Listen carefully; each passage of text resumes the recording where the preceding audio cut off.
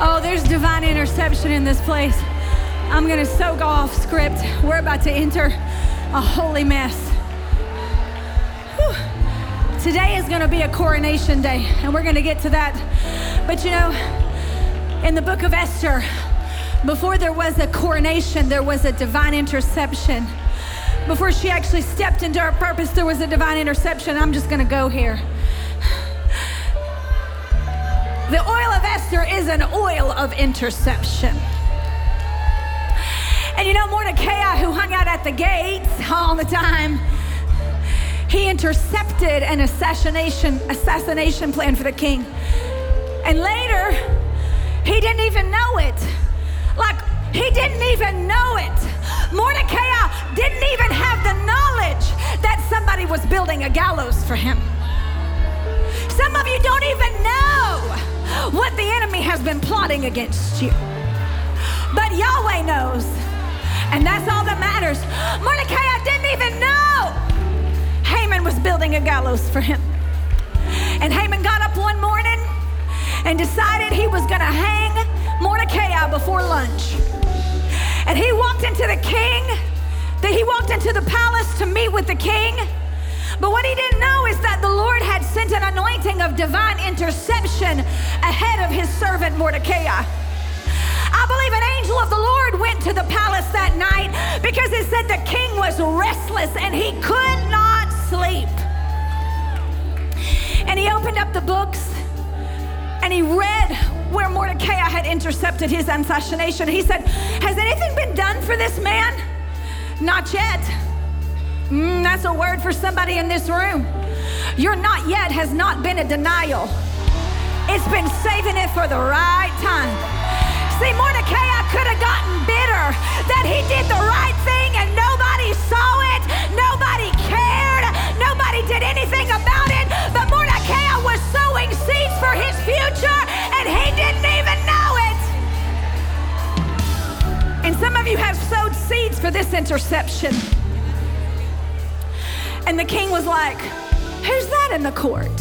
Isn't God funny? Ha, ha, ha." Some of you are gonna do my annoying laugh to your enemy today. Ha, ha, ha.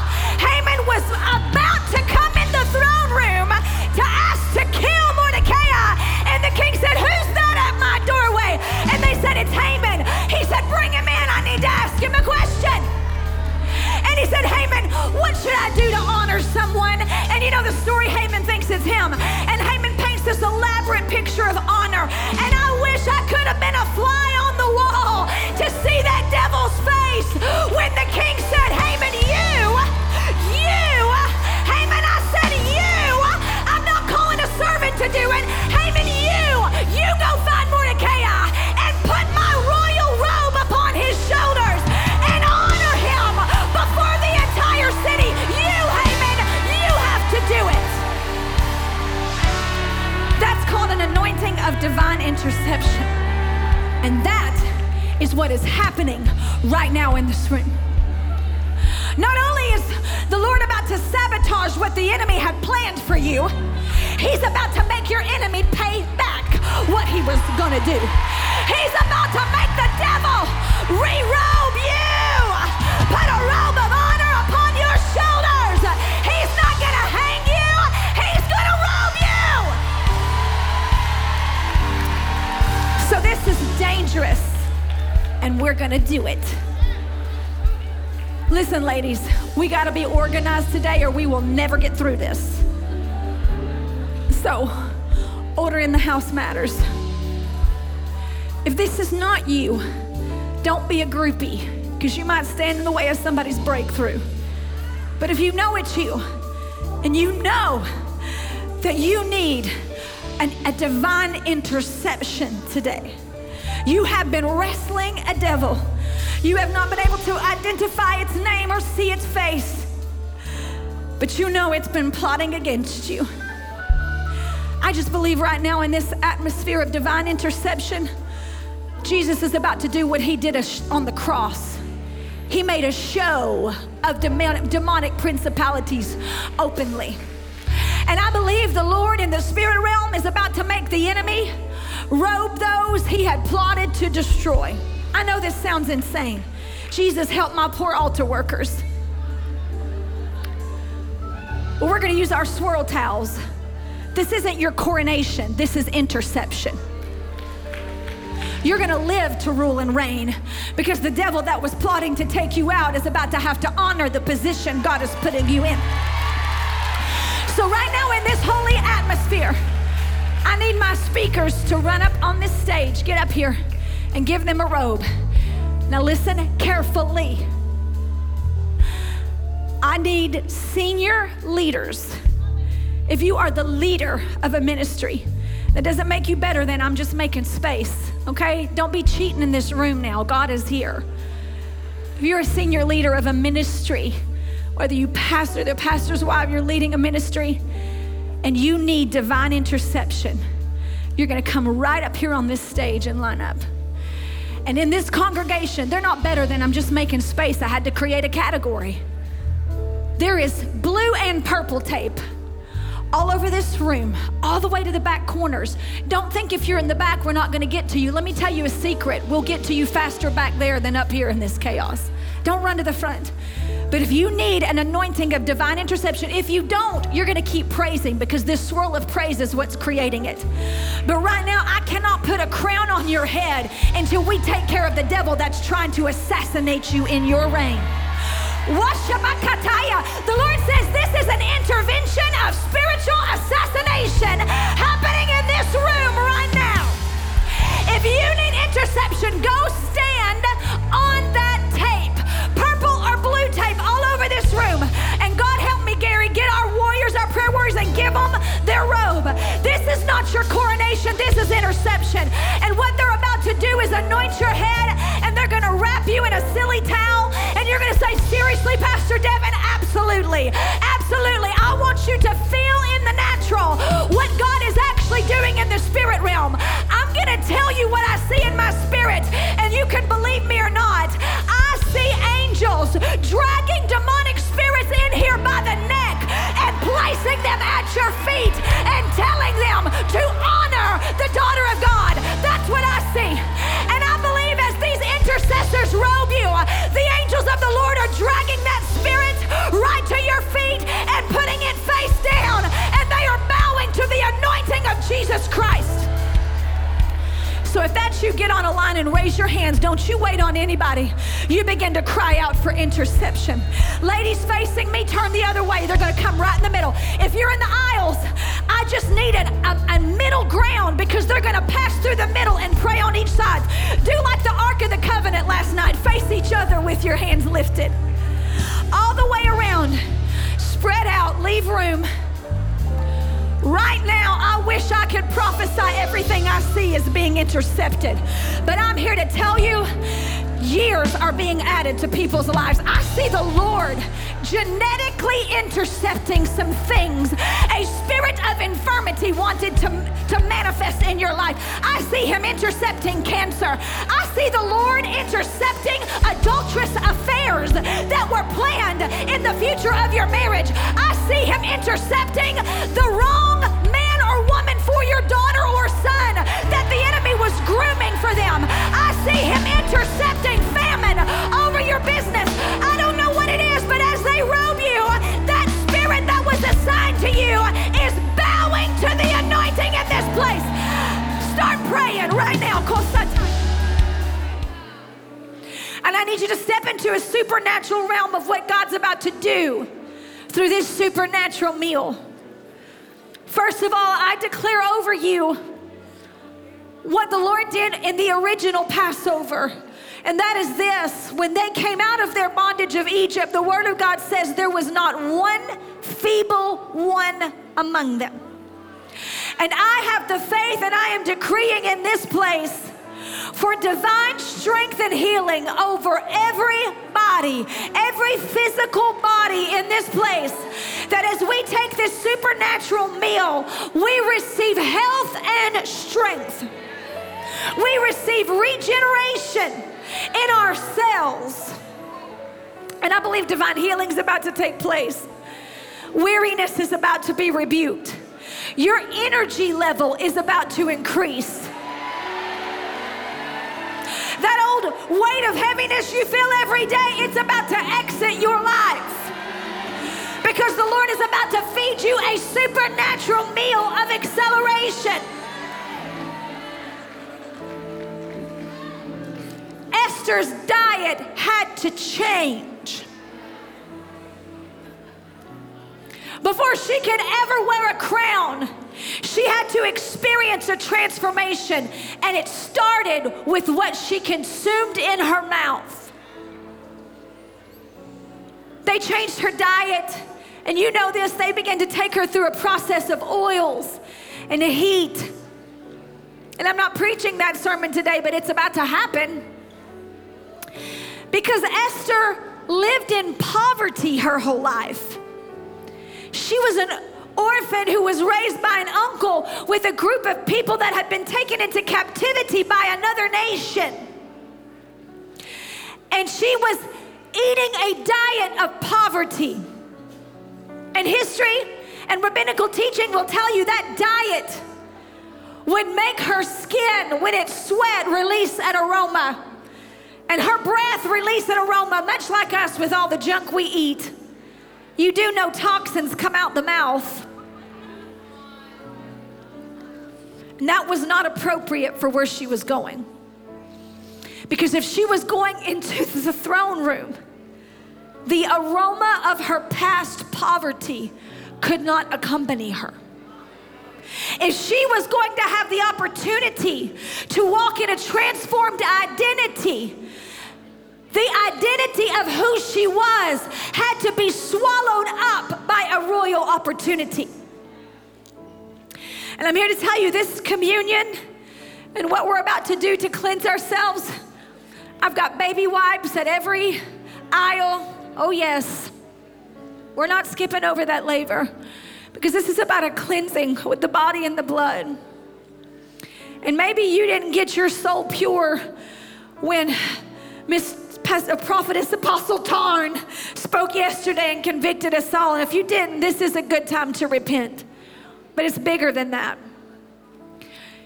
God is not going to put a crown on top of your poverty. And I'm not talking about money. I'm talking about poverty in mentality, identity, and spirit. He will not put a robe on top of your dysfunction. He took Esther through a process for an entire year. They took her through a process for an entire year to make sure even the residue of where she had come from did not remain on her being. And religion has sold some of you the lie that your testimony is your only access to Him. But what are you going to do when you are so transformed that where you've been is irrelevant to where you're going? Oh, I'm making some of you mad. What are you going to do when the Lord says, you know what, that's not necessary anymore, sweetheart. They don't even see you that way anymore. What are you going to do when your past is actually wiped away and all things are made new? So in just a moment, I have our beautiful dance team from our school. They're going to come, and our worship is going to be a dance before the Lord. They'll do it at least once. If we need more time, they can do it all night long for all I care. And they're going to prophesy about the blood. And you can watch and participate, because they're dancing for the Lord. Oh, golly, I feel such a weight. And what's about to happen in this atmosphere is we're going to go to the table of the Lord together. And we're going to take the body and the blood of Christ. And I want you're going to serve each other. I'm going to continue to give instructions in just a moment, but let me tell you what's going to happen. You're going to serve each other a supernatural meal. And as you take that little wafer and that grape juice, which are cheap and insignificant, don't be lost in that tangible representation. May the Lord open your eyes to the spiritual meal He is feeding you. And I am praying that your body is healed. You are strengthened. You're going to pray that over one another. You're going to take a supernatural meal that will sustain you when Jezebel starts chasing you. You're going to take a supernatural meal that will sustain you. And you're going to take a wet wipe if you feel so led. And we're gonna have a modern form of foot washing. And you know me, I wish I had enough basins for everybody. But this is different. Don't do it if you are not willing to divorce yourself from who you were up till today. If you're not willing for the Lord to wipe the past away, if you're not willing to prepare yourself for a fresh oil and a new mantle, it's kind of like delivering a baby, ladies. Our womb is necessary for the birthing of a child, but that womb is not able to carry another child until it is cleansed and purged. Don't make me get gross in here. What gave life to your baby in one season will actually infect you and kill you if you keep it beyond its expiration date. And the Lord will cleanse a womb to start again with something new, over and over again. And some of you just need a good cleansing of yesterday, good and bad. God is making way for a fresh mandate today. And so this wiping of the feet and hands is about purifying. The priest, when he followed this protocol, he could not wear shoes because he had to wash his feet, and through the rest of the tabernacle, he did not wear those shoes because it was a sign of moving from the common to the uncommon. This is why when Moses saw the burning bush, God said, "Take your shoes off, Moses. This is not common ground. This is holy ground." It's why Joshua, when he encountered the angel on the way to Jericho, he said, "Take your shoes off, Joshua." There are some places you can progress in the spirit. A common mentality will not provide you access. And you must recognize when you cross the line of common to uncommon, profane to holy. And we're about to cross the line of common to uncommon in this place. And so you're gonna have to remove your feet to wipe them. You don't have to, but I'm inviting you to. And you don't have to put them back on. I don't know what this place is gonna smell like, that aroma. But do it at your seat. I am not responsible for stolen shoes in this place. But I want you to do this together. I want them to dance, and if you are a loner and you just want to do it with the Holy Spirit, fine. You can serve yourself communion and you can wash yourself. But it's beautiful to do it as a body. Help your sister walk away from her orphan identity and walk away from the process of what got her here. It's not about process now. It's about a fresh mantle and a transformation into what the process was about. And let's wash it away and let's prepare for what the Lord wants to pour out. Can we do that? So if you do not have communion elements in this room, would you raise your hand? Some over here to my right, if we can help them. And then they're passing out those wet wipes. And I'm just gonna let a holy moment happen. I want you just, as the music begins, you begin. And this is not something that requires an altar call. If you need some space, you can sit on the floor near you, but just do it together with the people that are with you. I'm gonna pray, I'm gonna bless this moment, and we're gonna participate with the Holy Spirit. Father, right now, we're going to take your body and your blood. And I pray, Father, for a supernatural meal to be served to the daughters of God in this room, and for a victory for the blood of Jesus to be manifest in their physical being. Lord, provide them supernatural strength and endurance, supernatural acceleration and speed, supernatural health. May it spring forth. And Father, as we visit this golden laver, I pray, Lord, just like you cleansed Esther, Lord, it didn't just get on her, it got in her. You transformed her. May it happen over these daughters right now in this room. May the aroma of who we were be swallowed up by the aroma of the royalty you have anointed us to be. May the aroma of what comes out of our mouth change today. And we cleanse ourselves and we prepare ourselves for the transformation that's taking place in this room. Let's do that now all over this place. Go ahead, girls.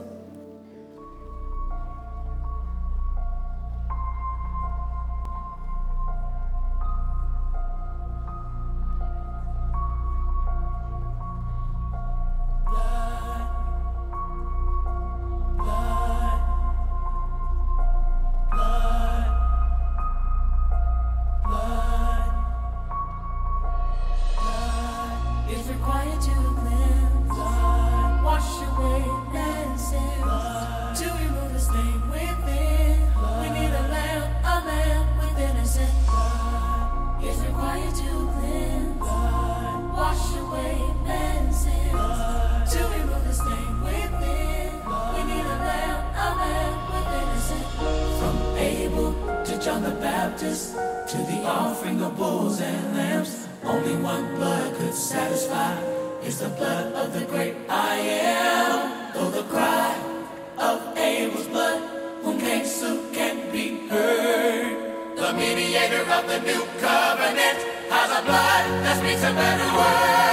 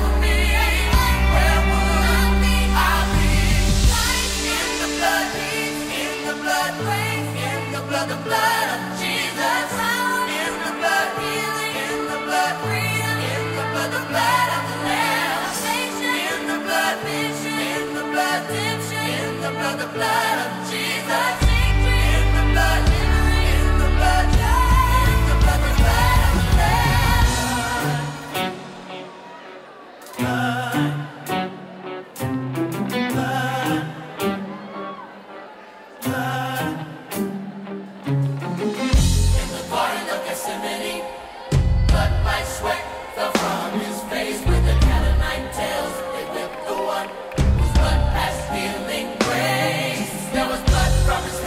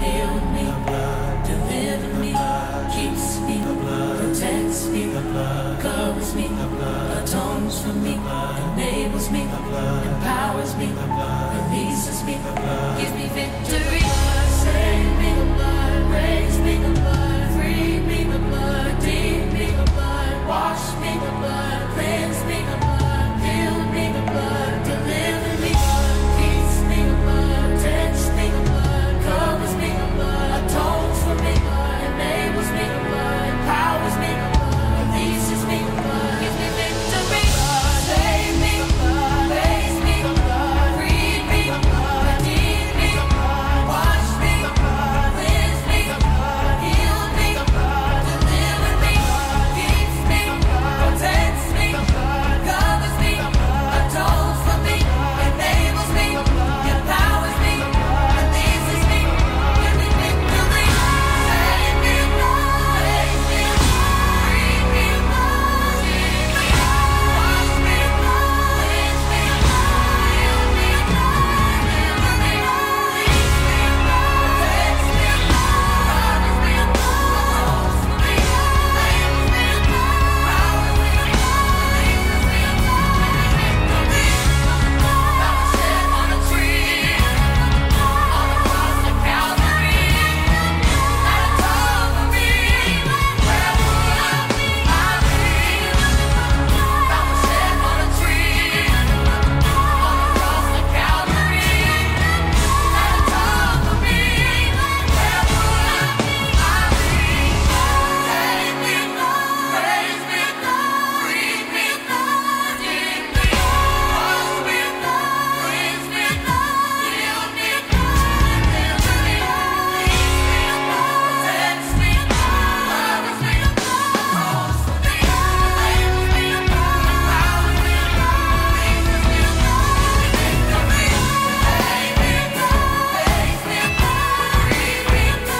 redeem me, wash me, cleanse me, heal me, deliver me, keeps me, protects me, covers me, atones for me, enables me, empowers me, releases me,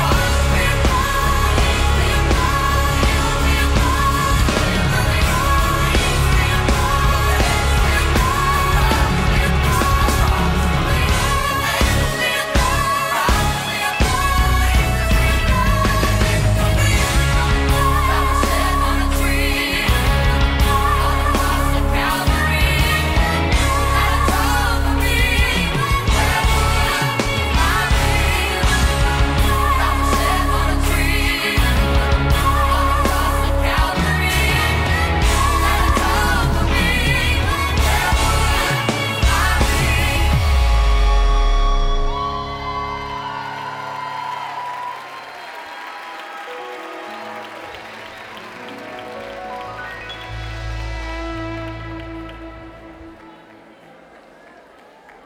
For this place, all over this place, take communion.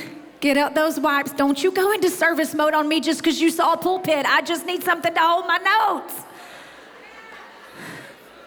Right now, receive healing. Receive strength. We're stepping from common to uncommon. We just crossed the bloodline. Shematabaka satabaka yatabaya. Shepatakata Messiah. We just let go of what's behind us. I hope you did. I hope you made room for what's coming. Shopatayata Mahasaya. I'm going to do my best to declare a word of the Lord, and we are continuing to be interactive. And if you're still washing and taking communion or just receiving, please continue. Don't stop. We're progressing.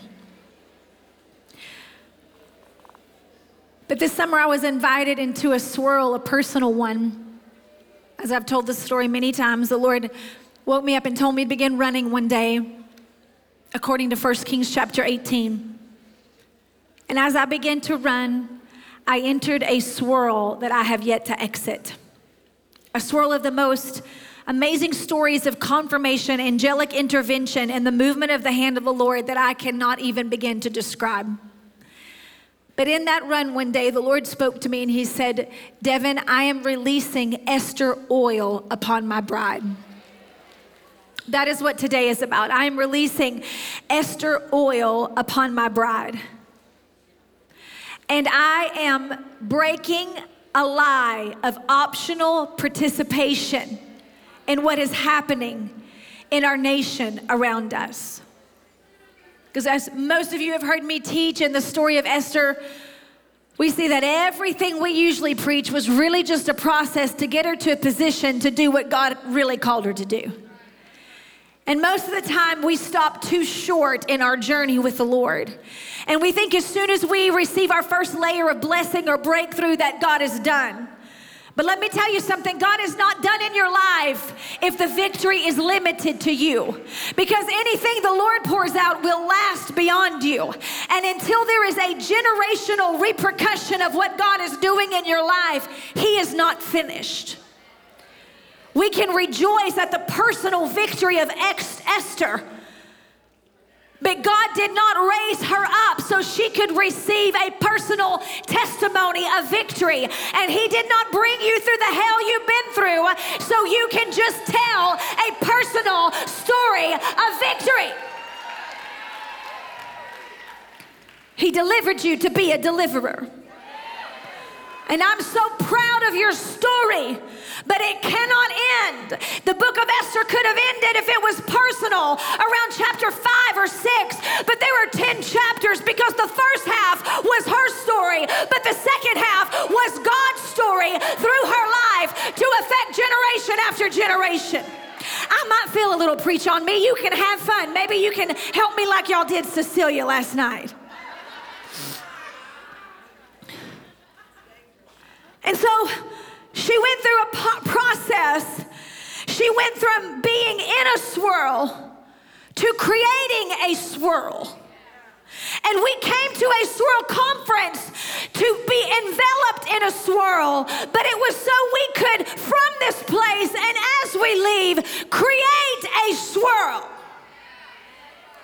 And some of you are like, you know, this conference is called Swirl, but then I keep hearing about monarchs and I keep seeing butterflies and it all just seems like a holy mess, but it all goes together. And last night about 12:30, I received a text and it was about the third one of something that I just decided after 3 times the Lord must want me to declare this today. And it's what's about to happen in this house because our assignment is not done. I am so thankful for the personal swirl that we have entered. But our story is not done until what has been deposited in this place is bigger than your personal breakthrough. But it actually produces a breakthrough that will affect generation after generation. And it will actually produce a breakthrough that cannot be contained in the walls of this house, but will far flow out of these doors into the nation in which we dwell. It's called the butterfly effect.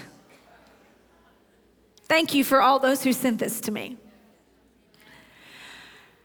The butterfly effect, it's a scientific term, and it's actually called, this is so beautiful, a chaos theory. So my word, holy chaos, is actually scientific. Because we're talking about a swirl. Many of us have been talking about vortexes and tornadoes and hurricanes. And do you not find it so prophetically odd that in the year we are declaring a prophetic swirl, we have not had one hurricane in the natural? If you haven't paid attention to that, I think it's like 40 or 70 years that that's happened. How many years? It better be 70, 40, as long as they can measure. We have not entered a hurricane season like we have had where there have been none. Why? Because it's a prophetic sign of the stillness of the kingdom in a season when there should be movement. Because those hurricanes and those tornadoes that we experience, they do not have their origination in the eye of the storm. They actually begin in other places such as the shores of Africa, and they travel to places like the shores of the United States, and they start with something called the butterfly effect. The initiation of a swirl comes from a scientific term, a chaos theory known as the butterfly effect. Why? It means that a wind disturbance in Africa, as small as the flapping of the wings of a butterfly, will travel through the atmosphere and turn into a hurricane by the time it reaches the shores of the United States. Big things coming from little movements. We keep looking for a big movement to do a big thing, but it defies scientific theory. And I'm here to tell you, it defies kingdom principle. It's why Jesus was tucked up in a manger, born to a lowly a carpenter and a lowly little girl named Mary, because it was small things that produced big results. The Lord is too smart to put big things inside of big movements where they are a big target. The Lord will find something small and insignificant and cause its movement to spread across the nation. And if we're not experiencing hurricanes right now, it's because somewhere in Africa, butterflies aren't flapping their wings. And although I'm thankful we are not experiencing natural destruction, I fear that the enemy's kingdom is flourishing because we are not producing enough wind to destroy what he is trying to produce. I'm talking about holy hurricanes in the spirit. And so the Lord began to download to me to be an initiator of a swirl in this nation. All by myself running, and I'm not going to be all by myself. But he said Esther oil is being poured out on the nation because Esther was an instigator. She was an initiator.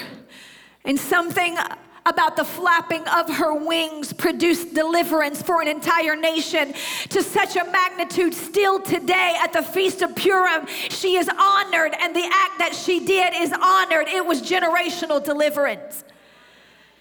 And we've talked about the process that she's been through, the purifying. But I gotta highlight a couple things today that will help you maintain the royal anointing that is being given to you. Because just because you receive it doesn't mean you'll keep it. Let's interview Vashti for just a moment. Given the opportunity, but lost the opportunity. Let's interview Saul for just a moment.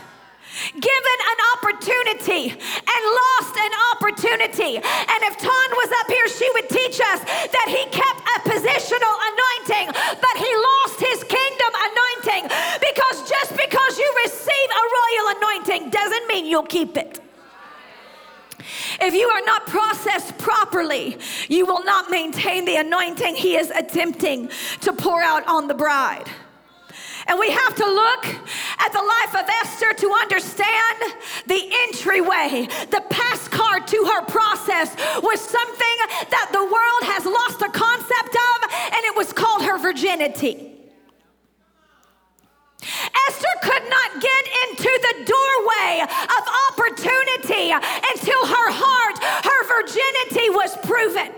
Now, I know that's in the natural. I'm not talking about in the natural. I'm talking about the virginity of heart. Now, if you're not married, I'm talking in the natural. And oh, that God would produce a wave of virginity back in this nation. The value of it. But you got to recognize, in a royal palace, virginity was highly valued. Because they didn't have DNA tests back then. They didn't have a place you could go and pay a small fee and find out who the daddy was. And in royal lineage, there could not be any discrepancy about God who fathered seed.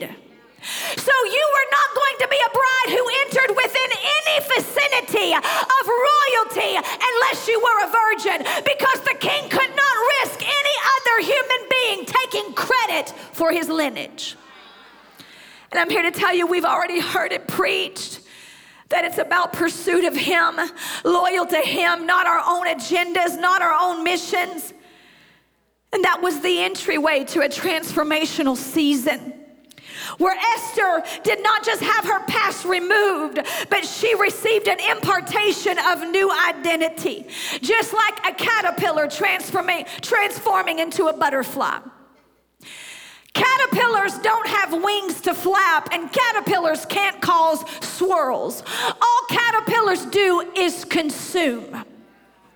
And the church is full of caterpillars who consume but never produce. And you will not keep an anointing if you are simply a consumer. If all you do is consume God's blessing for you and his favor for you and his anointing for you, you will find yourself much like Esther, sitting in a palace questioning whether or not you should step into the throne room, actually buying the lie that the anointing was for your comfort. We've got to move from being a consuming caterpillar into a producing butterfly. That caterpillar is a consumer until it willfully goes into its cocoon of death, its cocoon of transformation. And we see this in the story of Esther. She sat in the palace and recognized the time in which she lived because Mordecai helped her. And he said, Esther, I need you to go to the king because there's a Haman that's going to destroy our people. And I've heard the Spirit of the Lord arrest my heart about anything in this nation. There are private plots, plans, policies, and devices being constructed right now to silence and annihilate the church and the body of Christ. Forget it being a political competition.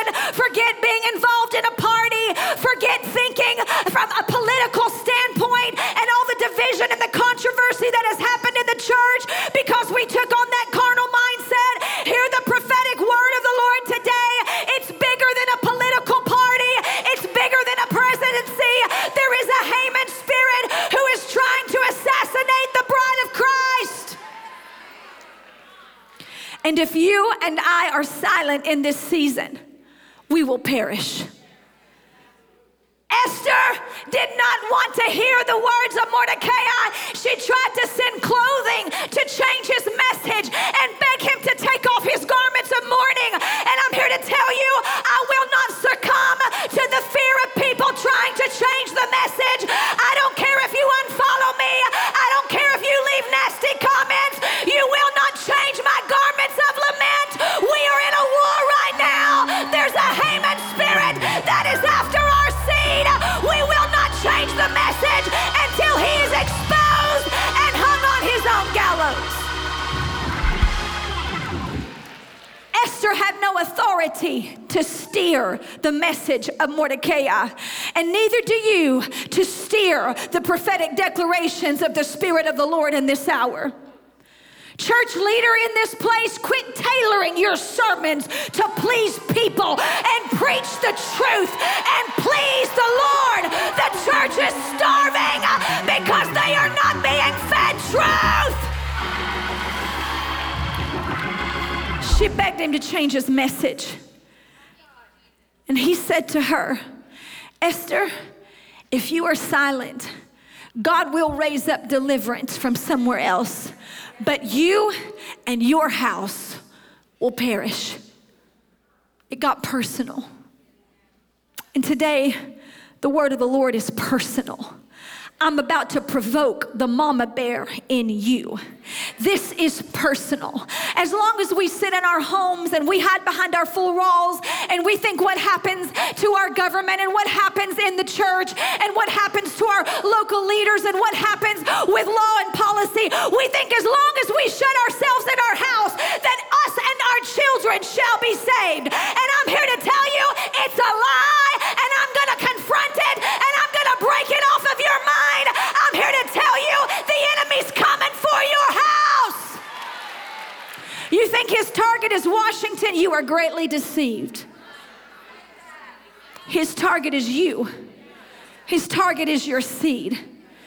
And if you are silent, you and your household shall perish.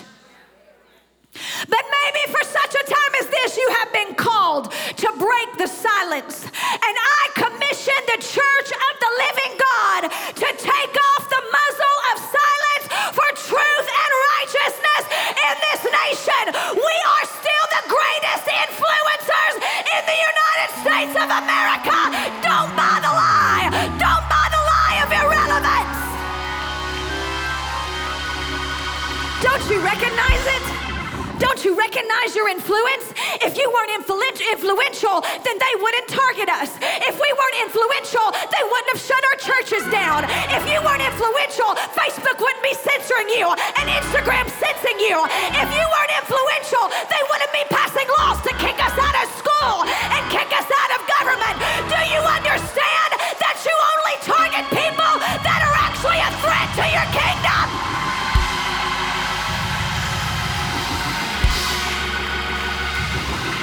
It's a lie, it's a lie, it's a lie.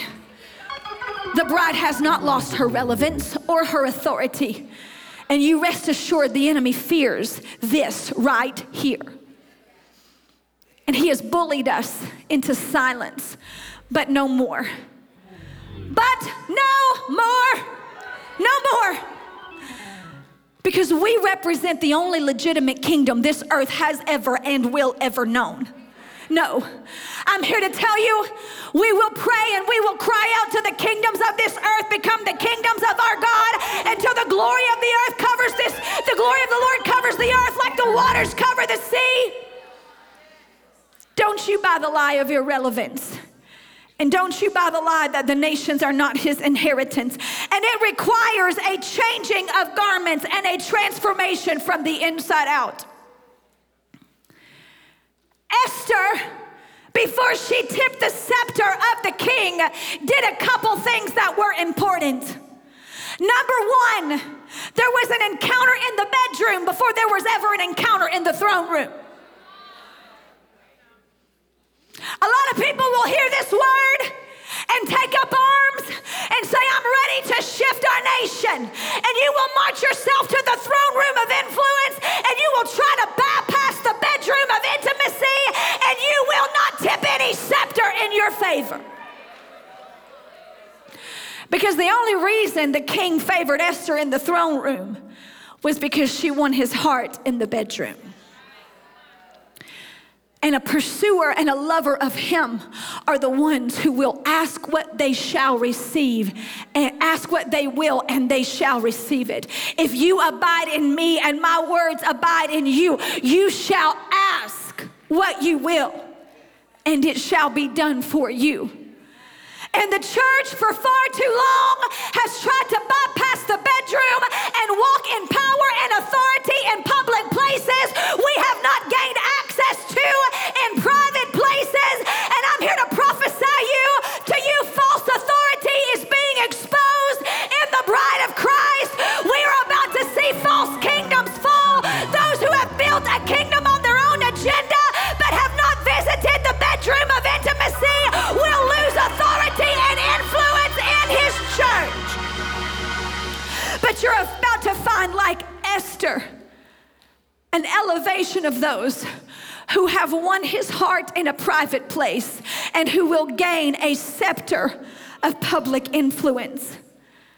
But it did not come without a cost. Because Esther went through a process of transformation from the inside out. And it started like a caterpillar wrapping itself in a cocoon. And a million of you could preach this message for me, but it's worth noting that caterpillar, it volunteers for its own death. It wraps itself in a cocoon.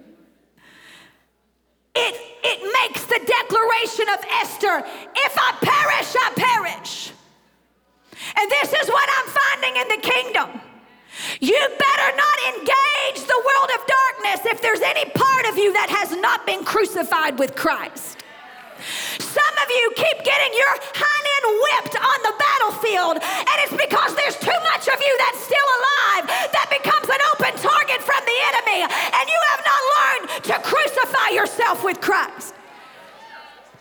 newsflash for you. The devil cannot kill what's already dead.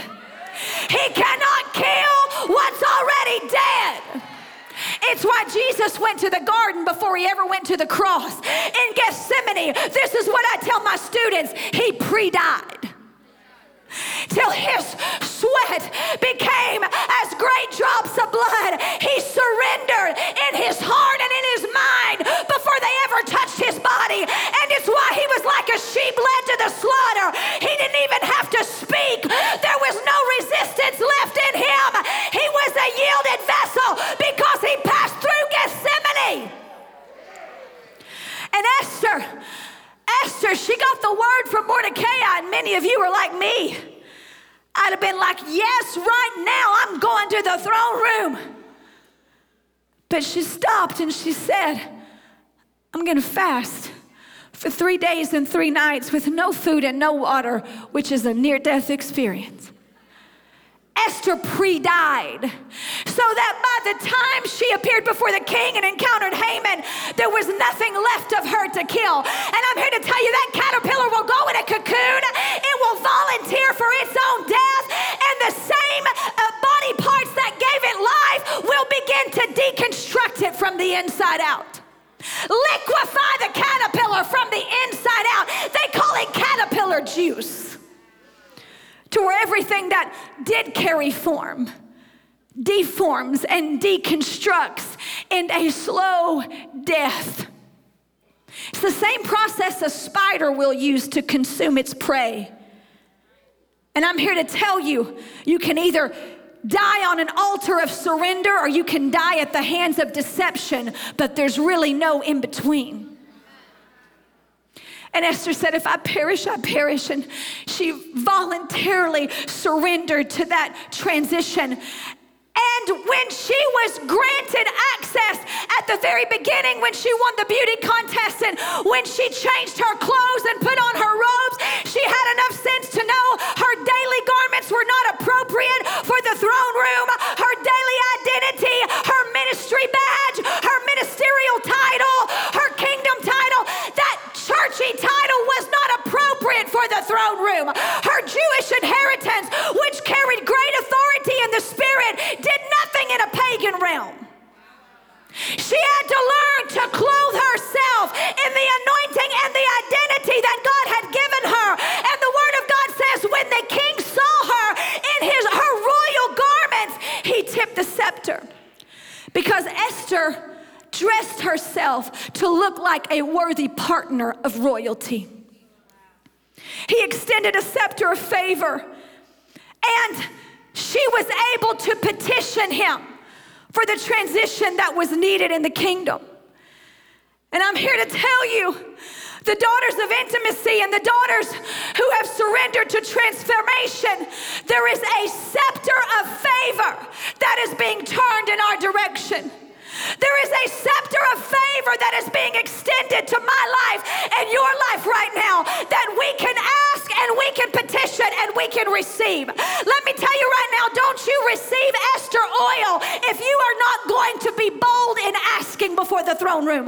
Because the story of Esther would have never been recorded if she had been timid or cowardly or silent or not known what to ask. Access was given, but it was her responsibility to petition. And the Bible says we have not because we ask not. And I wonder if the church is in the condition it's in because we are sitting around waiting for the king to do something, and the king is sitting around waiting for us to ask him to do something.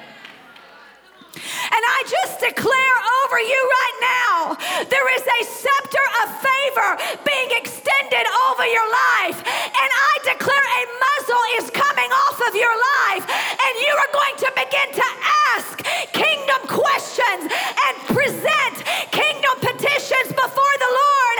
And you will see them granted. Lift your hands all over this place. Father, I decree in this service even today that a royal scepter is being extended to your daughters. I decree in this room today that a scepter that was moved by intimacy, is transforming to a scepter of authority over their life. And I declare, whatever they ask, they shall receive. Father, we transform into aggressive Esthers in this place. No longer will we be passive Vashtis who wait for opportunity and deny you when it comes. But Father, we will come before we're even asked, because we have been commanded to come boldly before your throne. Leave those hands up. Father, I decree in the name of Jesus, passive Christianity is dying off of your daughters right now, liquefying within them. And I declare, Father, that we are moving into aggressive Christianity, from defense to offense. I declare I will no longer be a linebacker to block what the enemy is doing, but I will be a quarterback who will run across the finish line. And I declare kingdom turnaround. There is a scepter being tapped. What will you ask? That's my question to you. What do you ask when you approach him? What would you do with a holy moment, pregnant with generational opportunity? Do you have the boldness and do you have the spiritual wisdom to ask? Because God said, ask of me and I will give you the nations for your inheritance. Are we asking him today? Because I'm here to tell you, he will grant to those who will ask. And as we ask, and the king puts his authority on it, then the kingdom will line up to the decrees of royalty. What we find in the book of Esther is she didn't just ask once. There's a big to-do made about the first time she asked. A big fast, a big story, because it was scary for her and it was a near-death experience, but something shifted over Esther. Once she got past the first ask and she learned the secret of favor and she saw the scepter tip in her direction, do you know the rest of the story of Esther is filled with her asking and him granting, and everything that happened from the hanging of Haman to the annihilation of the enemies of the Jews, to the double annihilation of the enemies of the Jews, to the establishment of the Feast of Purim, to the advancement of Mordecai. All of that was not a result of the petitions of the king. It was a result of the petitions of Esther. And how many of us will ask and receive once, but not get the news flash that he said, ask and keep on asking, seek and keep on seeking, knock and keep on knocking. And I wonder what would change in your house and in this house and in this nation if we became aggressive like Esther and we begin to ask. Asking is important because when you ask and the king grants, then it becomes a declaration and a decree. Everything that Esther asked, the king gave her a signet ring and the ability to make it official. What you wish does not become official, but what you ask and decree becomes official in the spirit realm. Let me help you with intercession. What you think and what you wish does not become official. Just because Esther wanted it, it did not make the kingdom line up to it. But when she asked it and it was granted and it became sealed with a signet ring, everyone in the kingdom had to align with it, whether they liked it or not. And this is why in prayer it's important to ask and it's important to decree. So everything that Esther asked, they would write it. There's so much revelation there. There is no time to teach, but they would write it in the language of the people. They would seal it with the signet ring and they would send it out so that everyone in the kingdom could read it and come into alignment with it.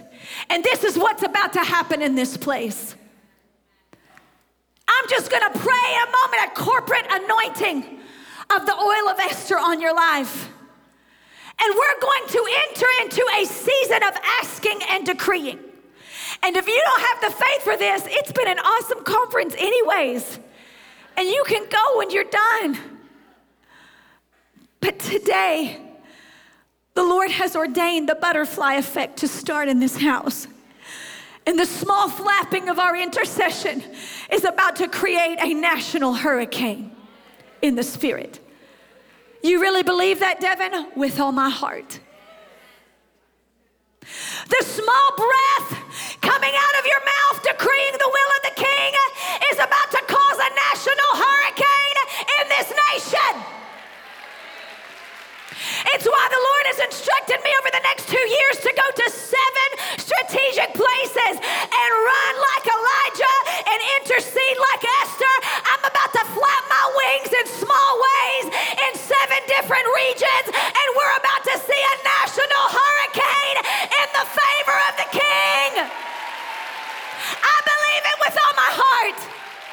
I've been anointed for it. I've been commissioned for it. I don't even have a choice if I didn't want to do it. And today you're going to join me, willfully or not. Because I will not look in the eyes of my children and tell them I did not do everything I could. I may do all that I can and not have enough agreement to shift what the Lord is trying to intercept, but I will not go down without giving him my all. If I perish, I perish. My children and your children are worth it. God is not done with America. God is not done with America. The spirit of the Antichrist will not take over yet. There is still a revival to be had. There is still a harvest to be won. He will not take the church before our time as long as I'm on the wall watching. And as long as you're on the wall watching with me, look at your neighbor and say, he's not done with America yet. Now I'm going to be real with you. I'm not playing, and neither is the Lord. But I'm asking today for all who are willing to receive this oil and join with me, whether in person or in intercession from wherever you are. I am asking for all the daughters to lend their arms to this cause. And I have heard the Lord say over the next 2 years, there will be a window opened over this nation. And if my people who are called by my name shall humble themselves and pray, I will heal from heaven. I will forgive their sins, and I will heal their land. I'm here to tell you, I don't care how dark it gets. The kingdom of God is about to invade this nation, and God will finish what he started. There's a wave of revival coming we have not tasted yet. I don't care if they put us in prison. I don't care if they censor me. They cannot censor the Holy Ghost and fire that's coming to the nation. May the real God answer my fire on the altars of America. May the real God answer by fire on the altars of America. Give him praise.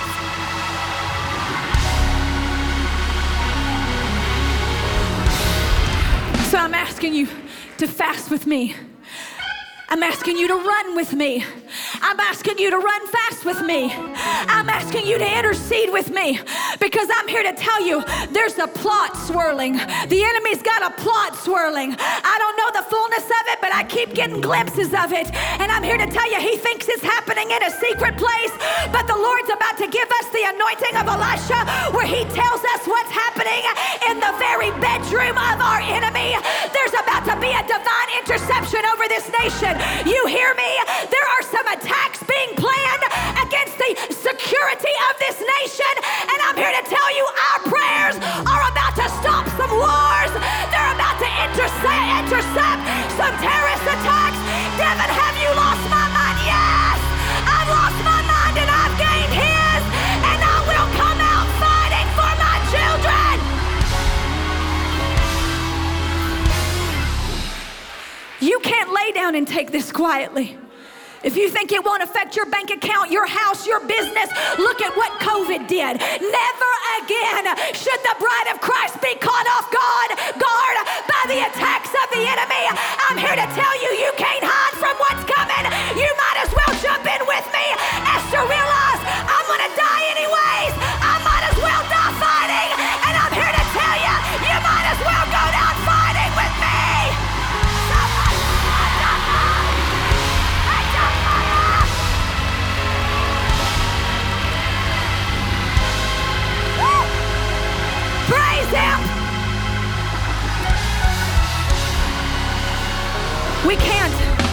We can't escape what's coming. You can stick your head in the sand. You can turn on your praise and worship music. You can turn off my sermons. You can unfollow me. You can stop reading what I write and listening to what I say. You can hide all you want, but you cannot hide from what's coming. You cannot hide. I'm here to tell you the seals are breaking in the heavenlies. The scrolls are opening. We are about to see the fulfillment of things that will be horrible and wonderful all at the same time. It's not the day for cowards. And let me tell you this, when that butterfly goes into that cocoon, it not only does its liquids liquefy, but you know how you can tell when the monarch butterfly is about to come out of its cocoon? Its head falls off. Go watch a video. It snaps its own head off. In other words, the butterfly cannot come out of its cocoon with the mind of a caterpillar. It just doesn't work. Not only does God transform its diet and transform its body, but I'm here to tell you, you can't become a monarch if you're not willing to lose your caterpillar head. How you've been thinking in the past ain't gonna work anymore. How you've been looking at God in the past ain't gonna work anymore. How you've been thinking about yourself in the past isn't gonna work anymore. Today, God's about to put a crown on your head, and you're about to lose your carnal mind in transformation. I've lost my mind and gained His royal identity. That's what's in the way. You know, royalty starts with a crown. Coronation starts with a crown. It starts at the head and the body comes into alignment. And when that monarch butterfly loses its head and it gains a new one, it gains the strength to break out of that chrysalis and spread its wings as a butterfly. And you better believe it don't look anything like the caterpillar it was. And you're not gonna look anything like the cowards you've been. You're not gonna look anything like the consumer you've been. You're not gonna crawl on your belly and consume. You were meant to soar with the eagles and rule and reign, and you're about to gain a new perspective of His kingdom. Lay your hands on your head. Father, give us new thinking. Transform our minds. Thank you, Father. Yesterday you healed our minds, but today you're about to crown our minds. And let me tell you right now, in this place, He's about to anoint the head with Esther oil. And this head is about to turn you from a passive follower of Christ into an aggressive asker before His throne. He's about to anoint your head with Esther oil, and you're about to lose the coward in you and love not your own life unto the death of your own reputation. You're going to get lost in your kingdom assignment. This Esther oil's about to hit you, and your body's about to line up. Your garments are about to change. How you identify yourself is about to change. And He is clothing you with an authority that will tip the scepter. And I hear the Lord saying there will be accelerated turnaround of the answer. You're about to tip a scepter, and there's about to be accelerated turnaround of the answer. God said you better be careful what you ask, because I'm gonna do it. I'm gonna do what you ask. He's anointing the head with oil. He's anointing the head with oil. You know, I'm just going to do it right now. Just lay your hands on your head. Shamakaya, Jesus, you know I wanted to put a crown on every one of them, but I don't even know how to do it right now, so you do it. Let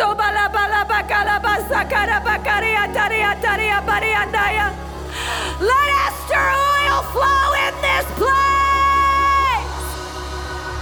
Let Esther oil flow in this place. Let your daughters step into their royal identity.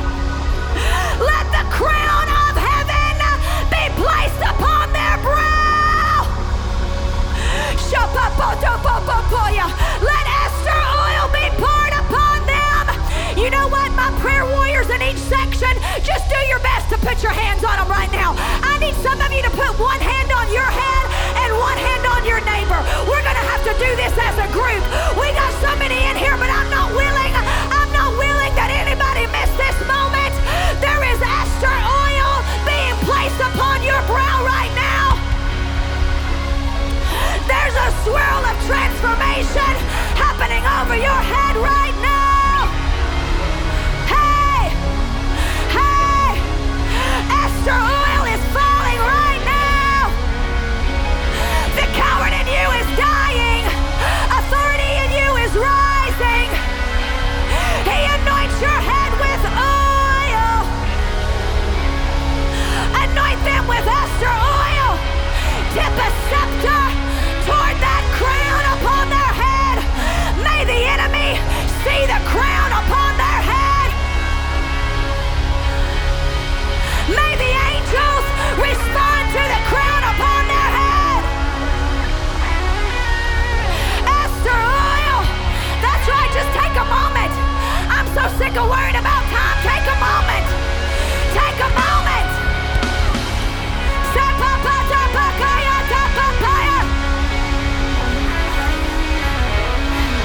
If you are the senior pastor of a church or the pastor's wife, I'm being real specific.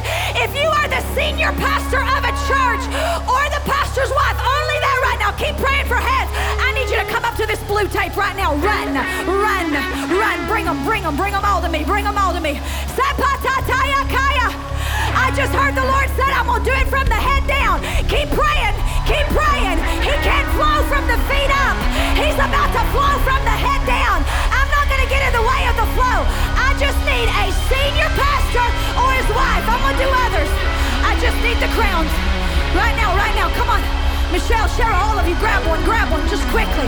Put it on their head. You're not just a pastor or a pastor's wife. You are a monarch.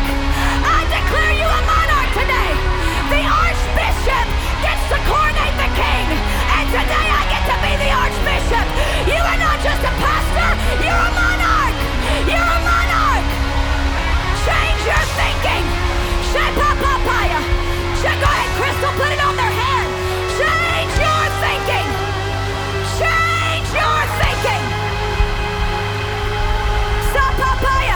Jessica, Jeremiah, come on, students, come help me. Put it on their head. Kevin, come help me. You are a monarch. You are not a coward.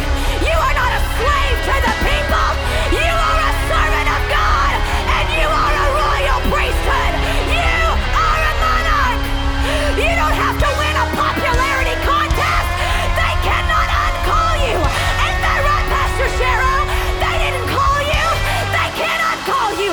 They can't vote you out. They can't kick you out. You are a monarch. Now everybody else in this house, so that's happening to the head. It's coming your way right now. Lay your hands on your neighbor. There's royal oil flowing in this place. Hey! It's the monarchy. It's the anointing of the monarch. You ain't leaving a caterpillar. Your royal wings are spreading wide in this place. Break out of that cocoon. Break out of that identity. Shatta. You are royalty. Break out. Flow. Kasataya. Sapapaya. Zapatakaya.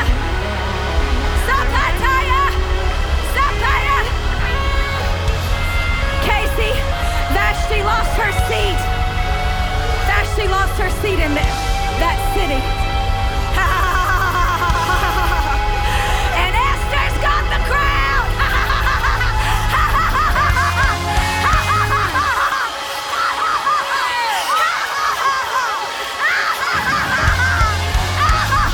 Royal anointing. Jennifer. You are just a pastor's wife. You're a monarch.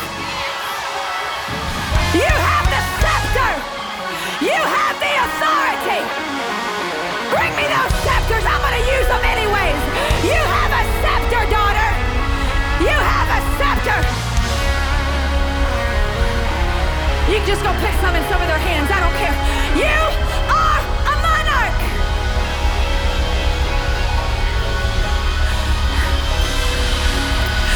Now some of you, after you get crowned, go help me pray for the daughters in this place. If you're ready for Esther oil, go ahead and step on that tape. Go all the way to the back. I need every leader in this altar. You just turned into an altar worker. Go lay your hands on the daughters and pray Esther oil from the top of her head to the soles of her feet. This nation is shifting. This is the butterfly effect.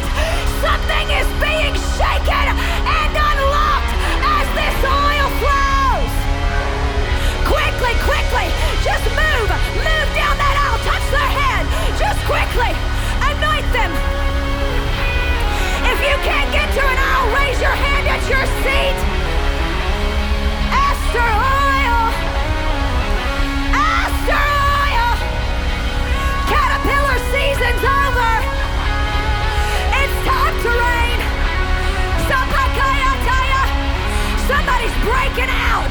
Somebody is breaking out into new identity right now.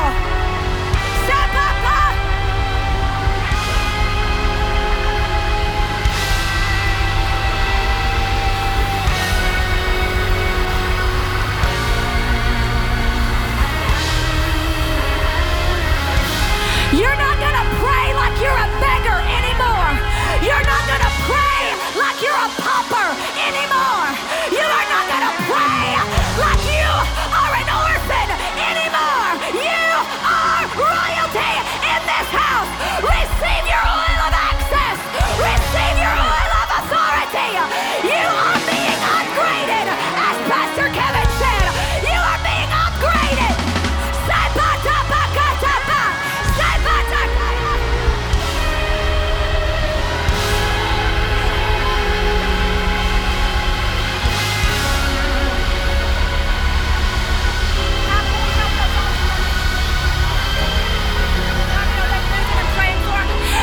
Some of the altar workers, that's right, start back to front to back. Just quickly touch their head. It's being poured out. Hey, papaya, papaya, papaya, papaya. Yeah, papaya. Things are about to shift in your house, in your community, because you're shifting. It's about to shift because you're shifting. This nation's about to shift because the bride's shifting. We're waking up. We're waking up.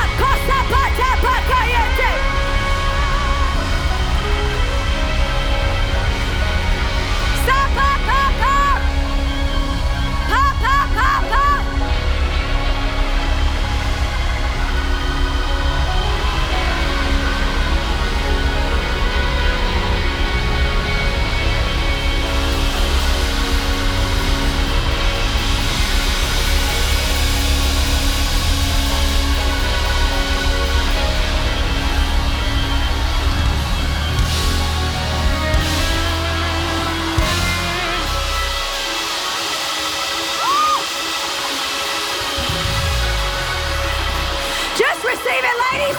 Just start laying hands on each other's head. Oh, come on now. Pray for your sister. We got to get this Esther oil out right now. It's flowing. It's flowing. Just receive it. Put your hand on your neighbor's head and pray in the Holy Ghost. Say, it's like hot oil. Hot oil. Hot oil. Say,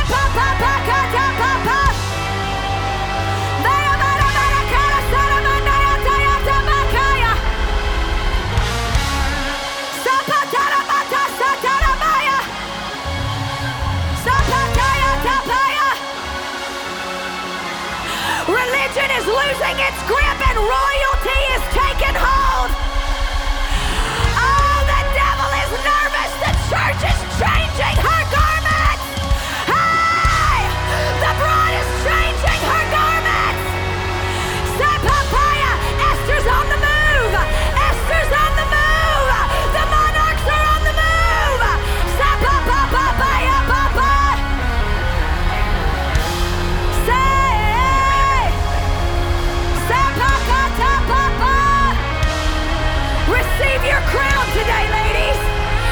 your coronation day.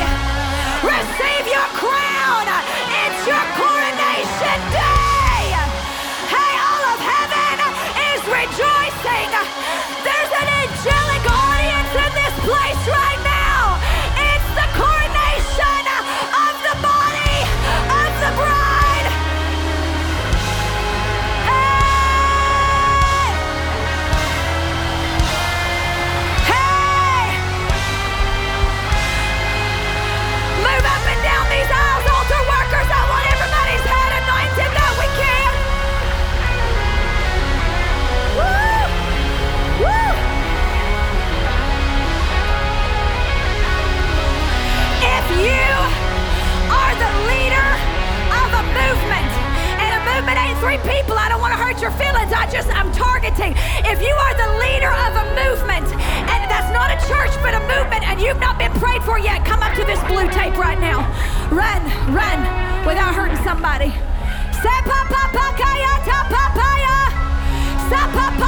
There's about to be a merging of movements, is what I heard the Lord say. There's about to be a consolidated army of movements for coming together. Some of you have had movements for women, but God said we're about to link arms.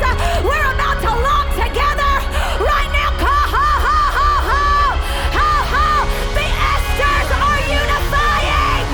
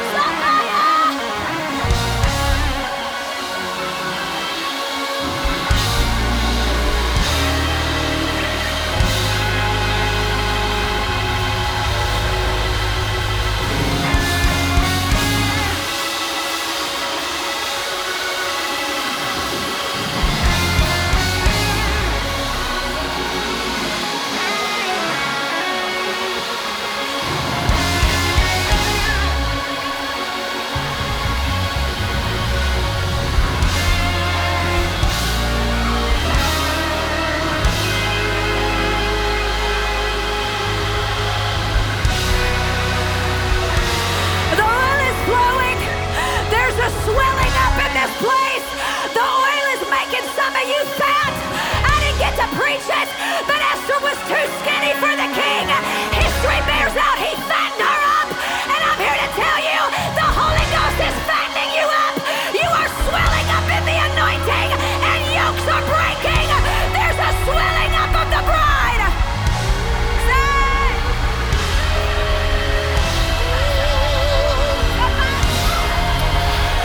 If you take that promise and squeeze it, oil will be released right now. Somebody push on the promise. Take the promise. Squeeze it. It's your oil. The oil will be released. If you take it, the oil will be released.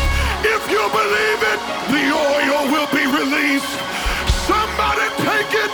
You've been dry, but God's giving fresh oil. Receive the Holy Ghost. Receive the Holy Ghost. He's crowning your head with oil.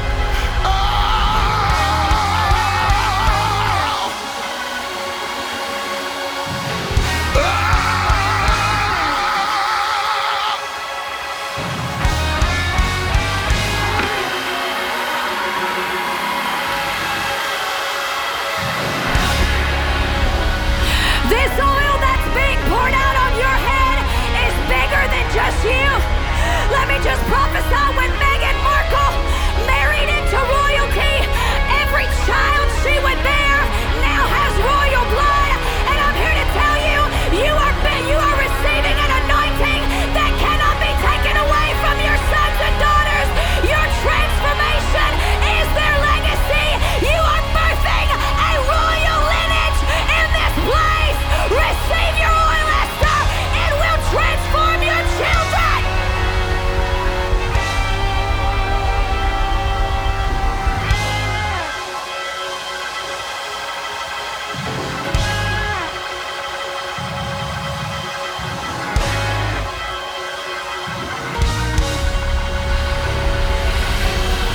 Keep playing.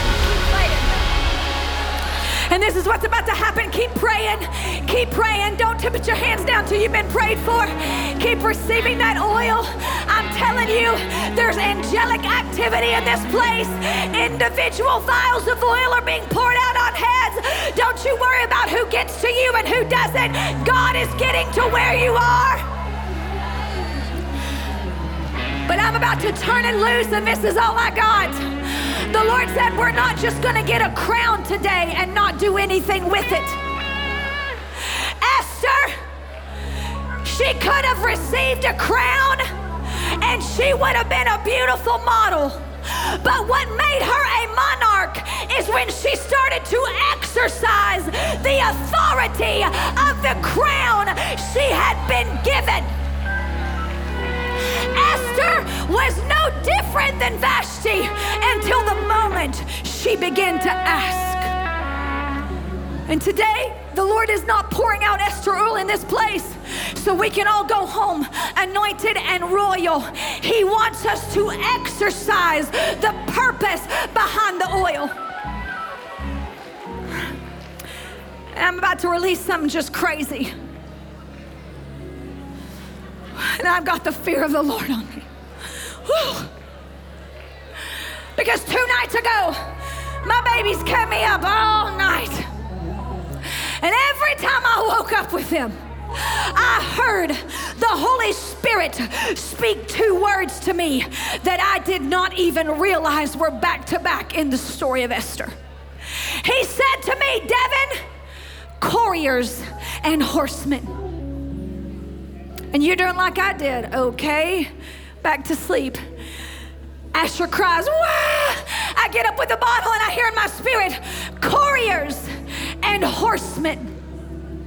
I heard it all night long at minimum 5 times. And last night, I saw what I heard. I saw angels on horses. And I heard like the rustling of the horses, like a horse that's at a gate and it wants to go, but the angels pulling the reins and they're just shuffling all around this place. And I saw them last night and I thought, oh my word, they're gathering. They're gathering. They're gathering. And And last night, I finally took the time to try to research what the Lord had told me.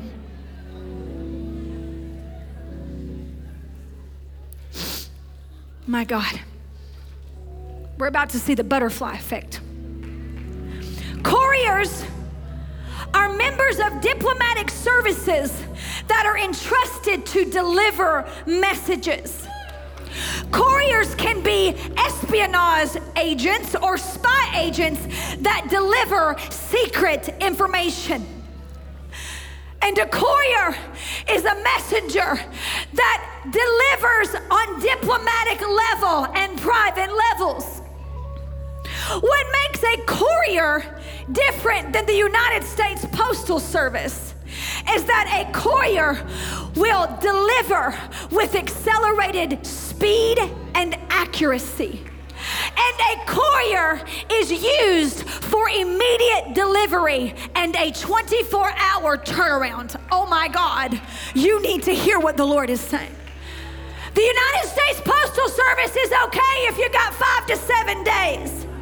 But a courier is used when a message needs to be delivered with a 24-hour turnaround.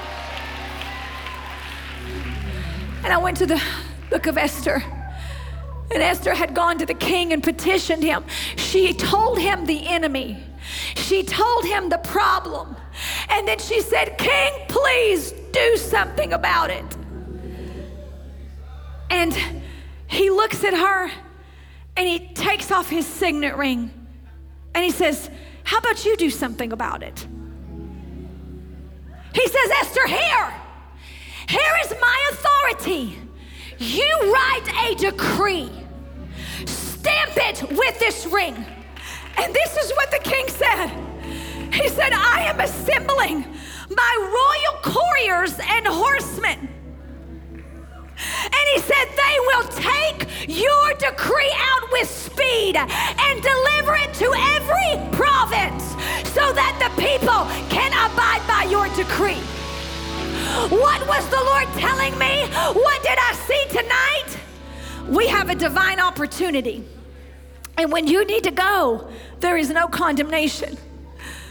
But don't you miss the fact that there may be a courier and a horse with your name on it.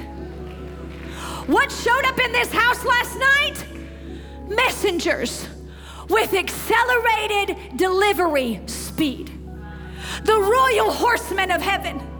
And this is why you know the book of Revelations is full of the seals that will be broken and the horses that will deliver the message.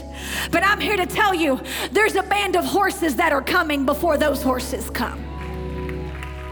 There's a band of horses being released over this nation before those horses are released. And it's the decree of the bride of Christ under the influence of Esther oil. What are you saying, Pastor Devin? I'm saying right now, there is a scepter being tipped over this house. And God is saying, I am giving you the signet ring of my spirit. Daughter, you decree it, and I will send my messengers to do it. You decree it. I've got my messengers ready to take it. All they're waiting on is for you to articulate where you want them to go and what you want them to do. And I'm going to deliver this message within 24 hours of it coming out of your mouth. Woo! So this is what's about to happen in this place. With Esther oil and a crown upon your brow and the scepter of heaven tipped in this direction, we're about to start asking. Oh, stay right where you were. We're about to start asking. We're about to start petitioning heaven. And let me tell you something. Esther's petition started on a personal level.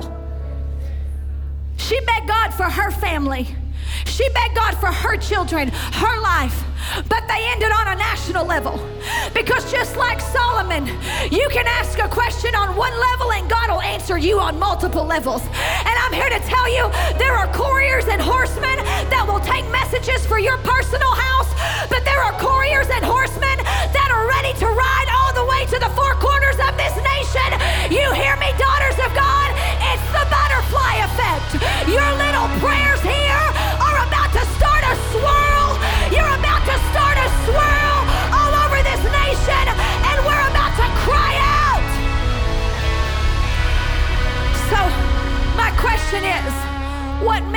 charge do you have for the angels to take?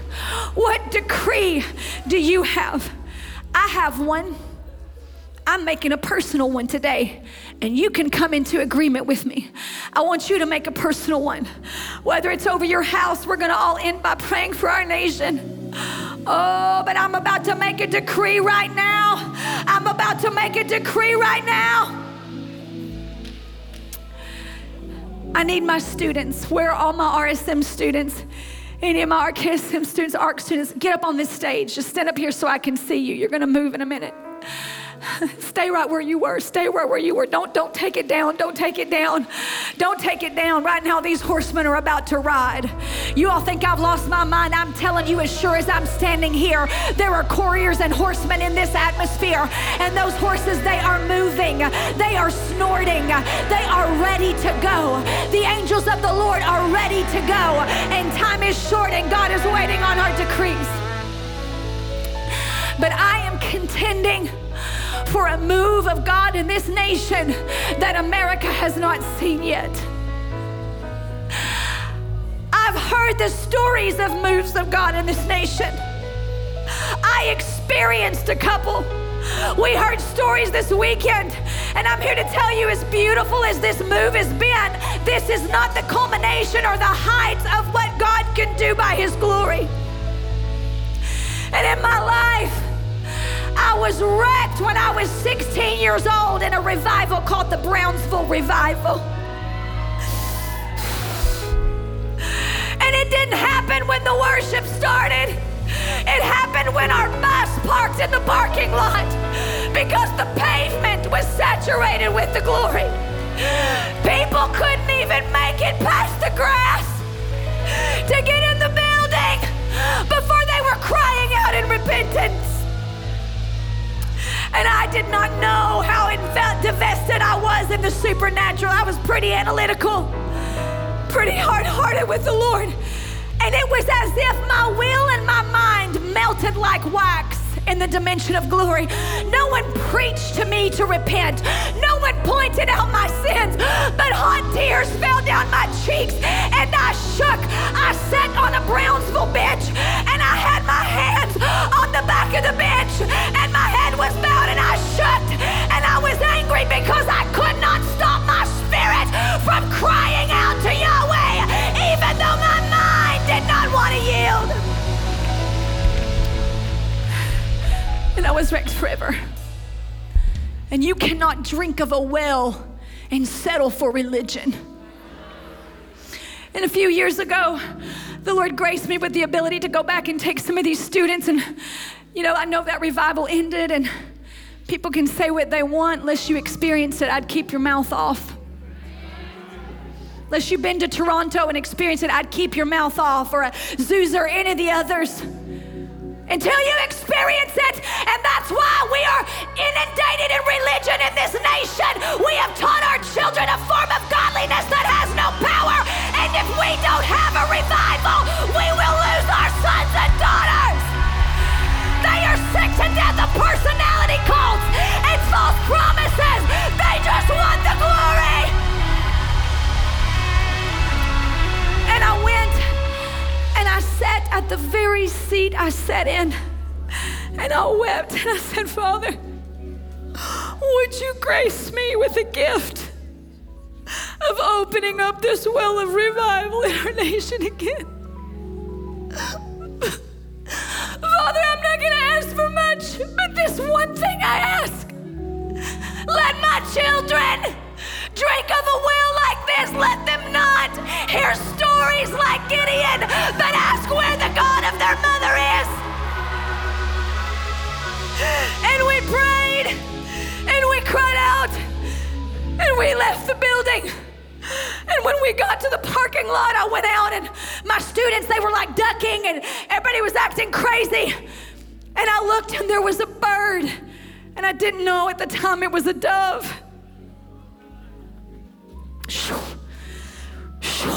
Just swooping down, trying to sit on the heads of our students, sitting on the heads of our teachers. It was like it was attacking.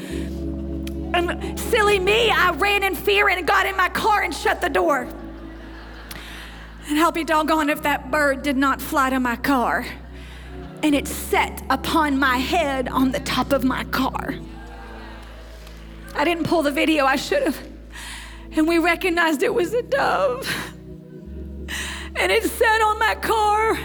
Well, I tried to leave and it followed, sat on my car till we got to the edge of the property. And then as soon as my front tire exited the property, it just gracefully flew off and went back to the tree at the entrance of the church. I knew it was a supernatural sign. I'm like, oh my God, that was the Holy Ghost. What just happened? What just happened? I didn't have the revelation of the head down, all that. But I told that story in my church, and 2 weeks later, somebody sent me an article. It was Pastor Kilpatrick's article. He had written, the pastor of Brownsville Assembly of God, who stewarded that revival. And 2 weeks before that revival broke out, he said a dove came to his window in his office. And the Lord spoke to him and he said, I am going to send my spirit on this place, and a dove will sit here and it will remain.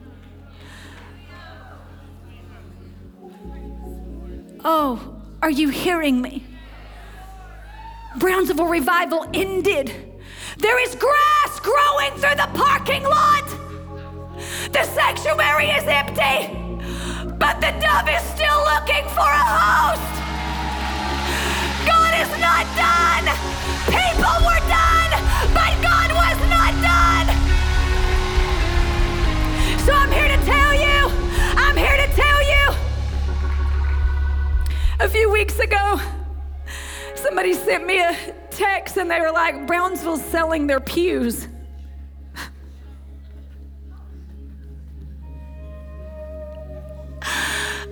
They're clearing the sanctuary and they're selling their pews.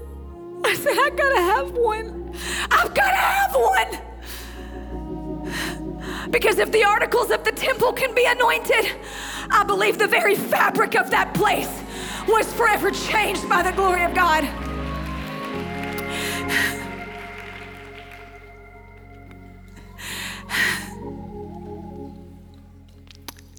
Stop for just a moment. I can't. I said, I've gotta have one. And I'm here to tell you, I don't care what you label me. I don't care if you think I'm trying to recreate something. I'm here to tell you, Yahweh has decided to tip a scepter in my favor. And he told me I could ask what I wanted and it would be granted. And I began to pray the moment he spoke that to me in this altar.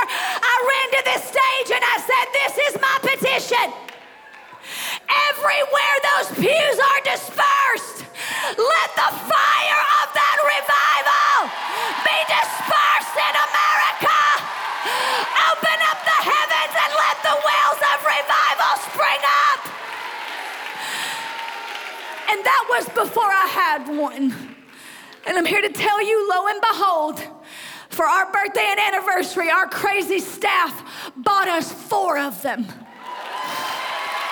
And I placed them in this altar. You can play me songs of intercession. You can play. I've got them right here. And I marked them north, south, east, and west. And I'm gonna ask my students right now, if you'll make way, I'm gonna ask my students right now, go kneel at them. Go lay yourself across those pews right now, move. Pick north, south, east, west. Yatabakaya tamasaya, sopatakaya tapasaya, yopatataka sopapaya. Tori Jojo, be ready to go. Lay yourself on them, kneel at them. I heard the Lord say these are like Methodist kneeling benches. We may tap into those wells too. This is my personal petition. What's yours? What's yours? Because right now, we're about to rend the heavens with our asking. But I wanted to start the party because what I'm praying is going to affect not only me, but it's about to affect you in this nation. Oh, couriers of heaven! Oh, angelic couriers of heaven! I make this decree this day, and I declare, let the wells of revival in this nation spring forth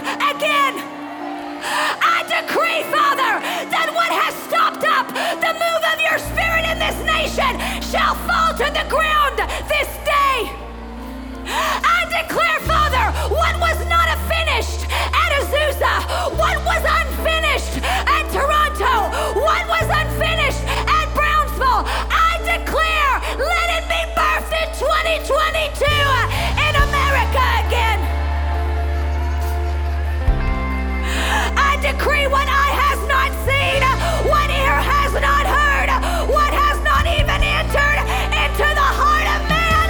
Father, blow our mind by your Spirit. And today, I line up sons and daughters who are a remnant that will not bow their knee to Baal, but today they bow it to cry out for revival. And we let our tears hit these pews, and we declare these pews have not seen the end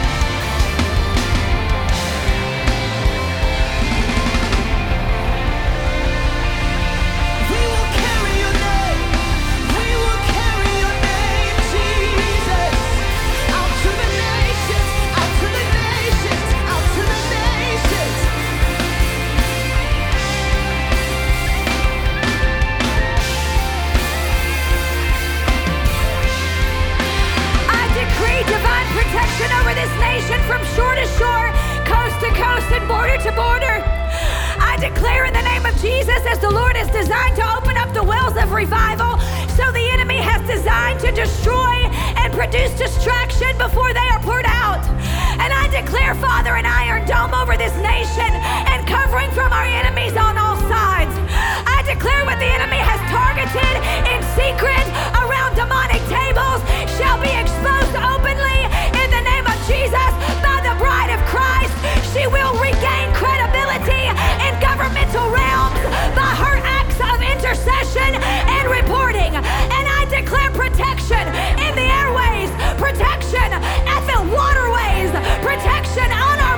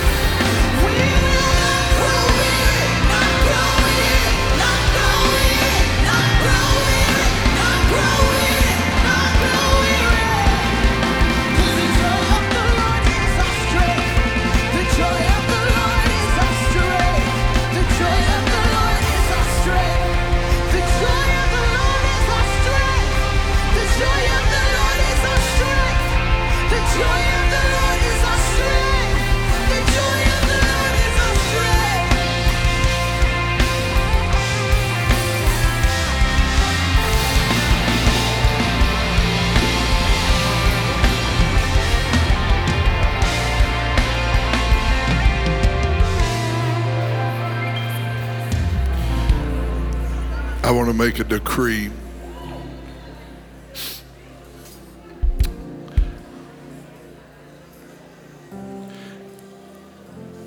It's one that sometimes you wonder if anyone else or how many people will even care. Sometimes I wonder if the church even cares that we're building our own separate altars, waiting on the rain. But rain doesn't fall on divided altars. And in 1 Kings, they were in a 3-year famine. And before fire fell and before water was released, we never catch this, but the Bible said Elijah healed the altar. When I was 17 years old, it's so strange. I had a dream, and it's a dream to see the church be one. That's really what the dream was about. And it was about cutting the head off of a serpent called division. And I have been weary at times, especially in today's church culture. We are just fine having white church and black church and Hispanic church, charismatic church, and cessationism church. We're just fine building our own altars, thinking God will come to our altar.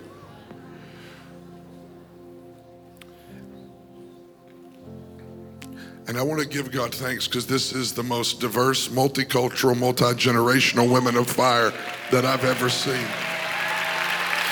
And it's a testimony. You hear me? It's a prophetic announcement.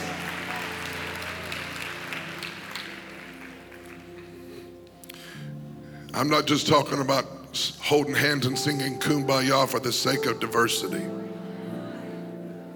Because anything that you build around except the person of Jesus, I don't care how diverse it is, if it's not around Jesus, it's the spirit of the Antichrist.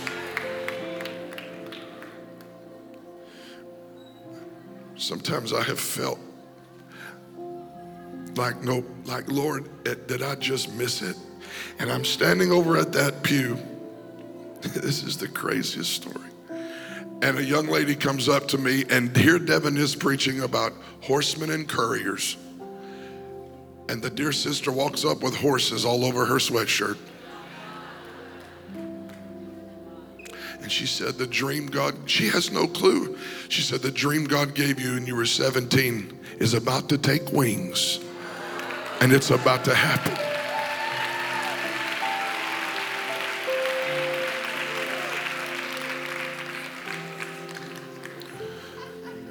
I want to announce to you that no matter how glorious what you've had is, there is a greater dimension coming that will happen when our altars that we build in our own name to our own little God, when that altar gets healed and we start building an altar together back to Yahweh, there's coming a national thing.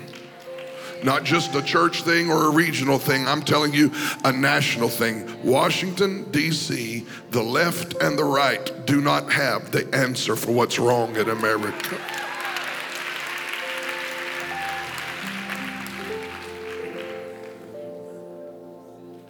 So I decree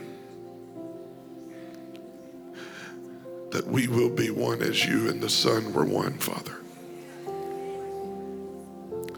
I decree and declare that unity will produce the greatest glory the church has ever known.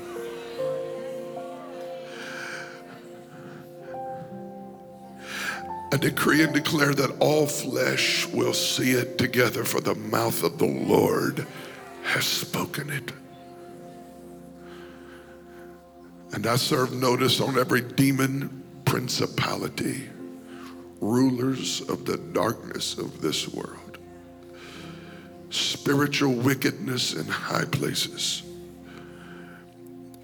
that has deceptively entered pulpits and Christian movements and sabotaged and hijacked the message of the kingdom. I serve notice on you that angels are coming to help us.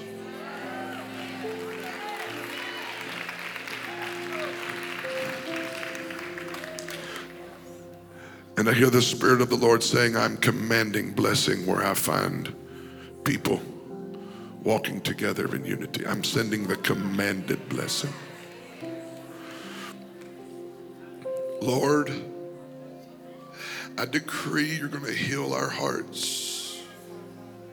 You're going to heal our streets. You're going to heal the racial pain, the wounds, the division, the tension, the hate.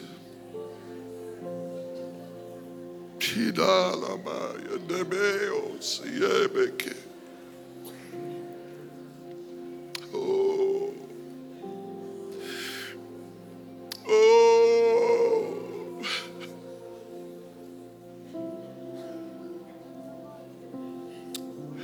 Oh. Heal us, God. Heal our altars. Heal us.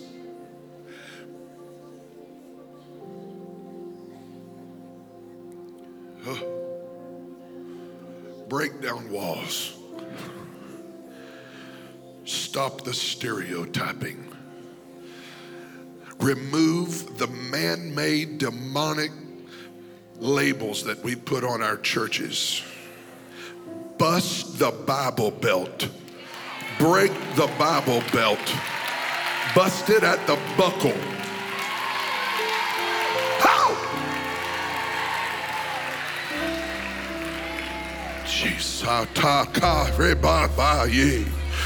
I pray it in the South that this thing break up in the South. I pray it break up in the, somebody get in agreement with me right there. I pray it break up in the South. I pray heaven come to earth in the South. I pray the kingdom be demonstrated in the South. Let it sweep, but let it start in the South. Let it start, let it be so much you that this entire nation knows it was the glory of the Lord that did it. It was the glory of the Lord that did it.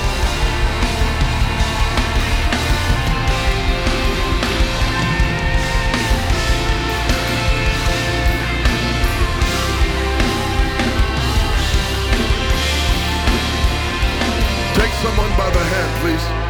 Take someone by the hand right now. Lord, we corporately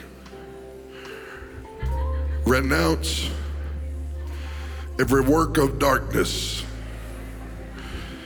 every hidden assignment and agenda of the enemy. And many, Father, are ignorant that their division is causing their spiritual defeat and frustration. But I pray, I pray in the name of Jesus right now that a revelation of the one man, Ephesians 4, you're bringing us into a revelation, Lord. Jew and Gentile have come together into the new man, the one man. And I thank you that we're putting on the fullness of Jesus Christ. And Father, these fleshly demonic assignments that we have fed and paid our attention to that have robbed us of corporate anointing and corporate power. And I hear the Spirit of the Lord saying it is a false wisdom and they speak with an eloquent tongue, but they inwardly are full of dead man's bones. And the Spirit of the Lord said, I am sending Ruach to the valley and the bones are getting ready to come together. The bones are getting ready to come together. Bone come to bone. Bone come to bone. The Bible said that there was a great noise in the valley. Somebody release a noise. The bones are coming together. The bones are coming together. I call for the flesh. I call for the strength, the muscle to come.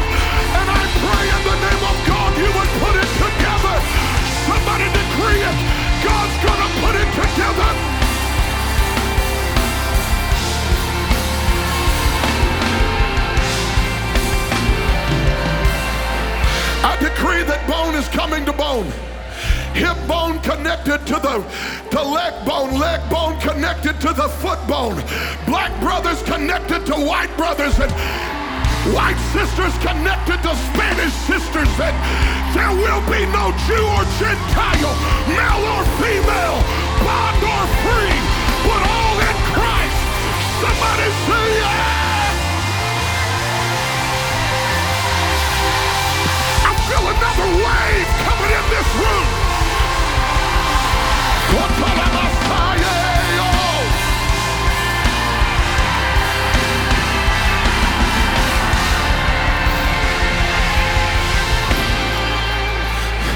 The bone came together. That's the structure.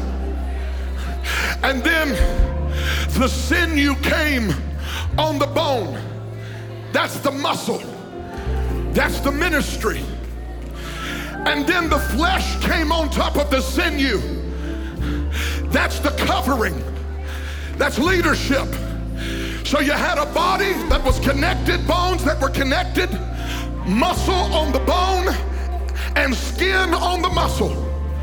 But there was still a problem. It wasn't living yet.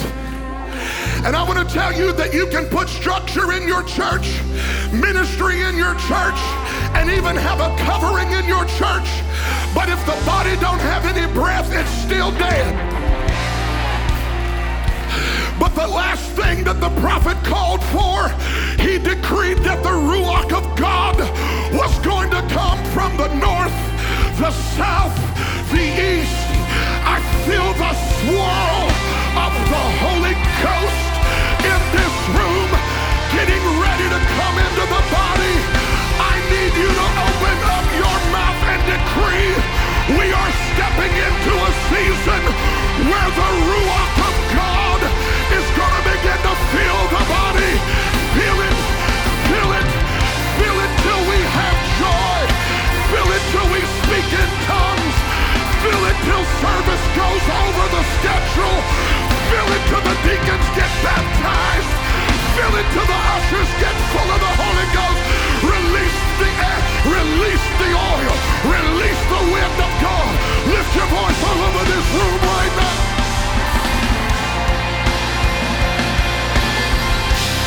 Lift your voice all over this room right now. Oh!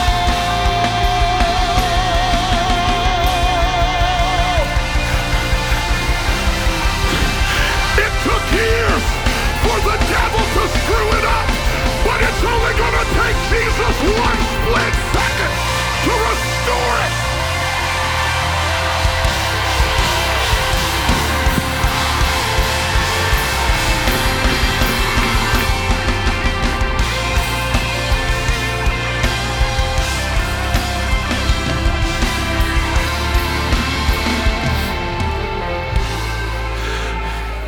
I look throughout this congregation, I see nations.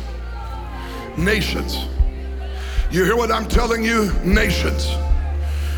And I want to tell you, not one nation in this room and not one nation on this planet belongs to the devil. The earth is not demons. The earth doesn't belong to powers and principalities of darkness. Psalm 24 said the earth is the Lord's and the fullness thereof. I want everyone in this room to lift up your voice for your nation, wherever you're from. Lift your voice. Lift your voice. It's an international move of God. It's an international outpouring. Africa will see the glory. Asia will see the glory. The islands will see the glory. North, South, Central America will see the glory. Europe will see the glory. Australia.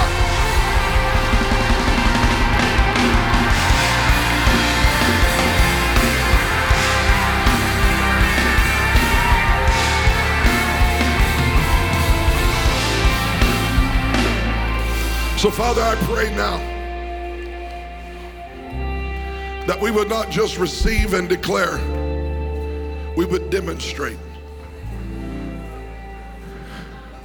We would not only decree a thing, but we would demonstrate what the kingdom of God looks like.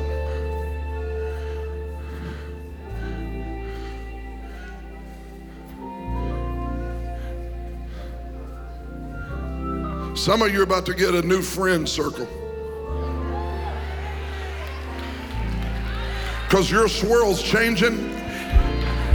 And you cannot soar with eagles and cluck with chickens and run with ostriches. You're about to get some new friends. And I'm going to go a step further. Some of you are about to get some new friends that don't look like you, dress like you, do your hair like you do it. It's going to be a good thing.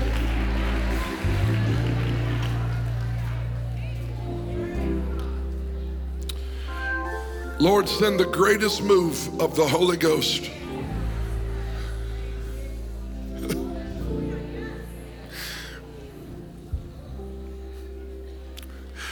I pray with Devin, God, that these pews be seeds. Just reminders, igniters.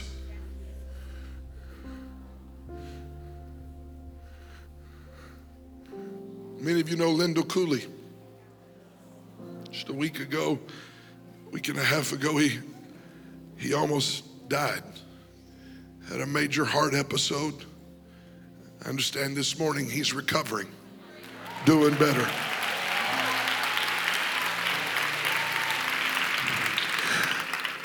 And the fear of God be in me as I say this. I feel like that's how close it was to losing revival. But God's preserving it. You hear me? Don't you go back home. I'm going to shut up and sit down. I got to go preach tonight in North Carolina. But don't you go back home and let some dry-eyed religious somebody tell you you went to a place full of excitement. Settle down. The only thing that will settle, there ought not be one thing that settles you down. The only thing that could settle this down is for you to believe a lie. You ought to go back home and blaze with glory for the rest of your life. We don't serve a God of diminished power. We serve a God of increasing power. He's not getting tired or weak and will not need a nap this afternoon to help me tomorrow morning. He is on the throne. He is in control. He is Yahweh, the captain of the Lord's armies. And we give him glory from the east to the west, the north to the south, young and old, red, yellow, black and white, rich and poor.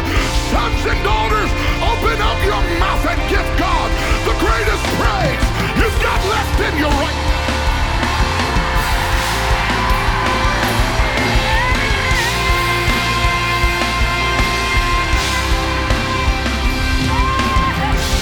Yes, Jesus! Lift your hands and sing it with me. Blessing and honor and glory and power be unto the Lamb who sits on the throne. Blessing, let's fill this with praise all over this place.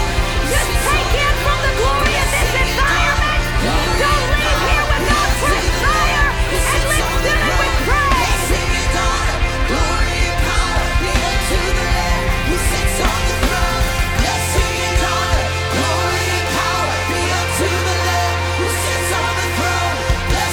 honor, glory and power be unto the Lamb who sits on the throne. Blessing and honor, glory and power be unto the Lamb who sits on the throne. Blessing and honor, glory and power be unto the Lamb who sits on the throne. Blessing and honor, glory and power be unto the Lamb who sits on the throne. Blessing and honor, glory and power be unto the Lamb who sits on the throne. Blessing and honor, glory and power be unto the Lamb who sits on the throne. Blessing and honor, glory and power be unto the Lamb who sits on the throne. Blessing and honor, glory and power be unto the Lamb who sits on the throne. Revival still has a heartbeat. And something has shifted today. How many believe something has shifted? And will continue to as long as you continue to be aggressive and ask. Don't leave what's been imparted to you in this room and go back and try to crawl back into your caterpillar stage. Go forth and demonstrate what God has done. But this atmosphere is so charged right now, there's no pretty way to end it. Women of Fire has been phenomenal. We'll do it again. Some of you may be meeting me in Washington next week. There's still room if you're going to. If not, We'll be going to New York at Purim and Nashville and plenty of other places, but you can pray where you are. But right now, don't discount an atmosphere like this, and don't leave without having your cup full. I'm just gonna let them take us into worship, and you are dismissed when you're done. If you still need prayer, you can pray for one another. There are still altar workers. This place is still open. It's 1:50. I can't imagine what the Lord could do in 10 minutes of seeking Him with worship as we close out Women of Fire. So every hand lifted one more time. Can we give Him glory for what He's done? And can we give Him glory for what was done that we cannot see? We praise you, Father, for what we do know happened, but we praise you on a greater measure. Lord, we lift those hands for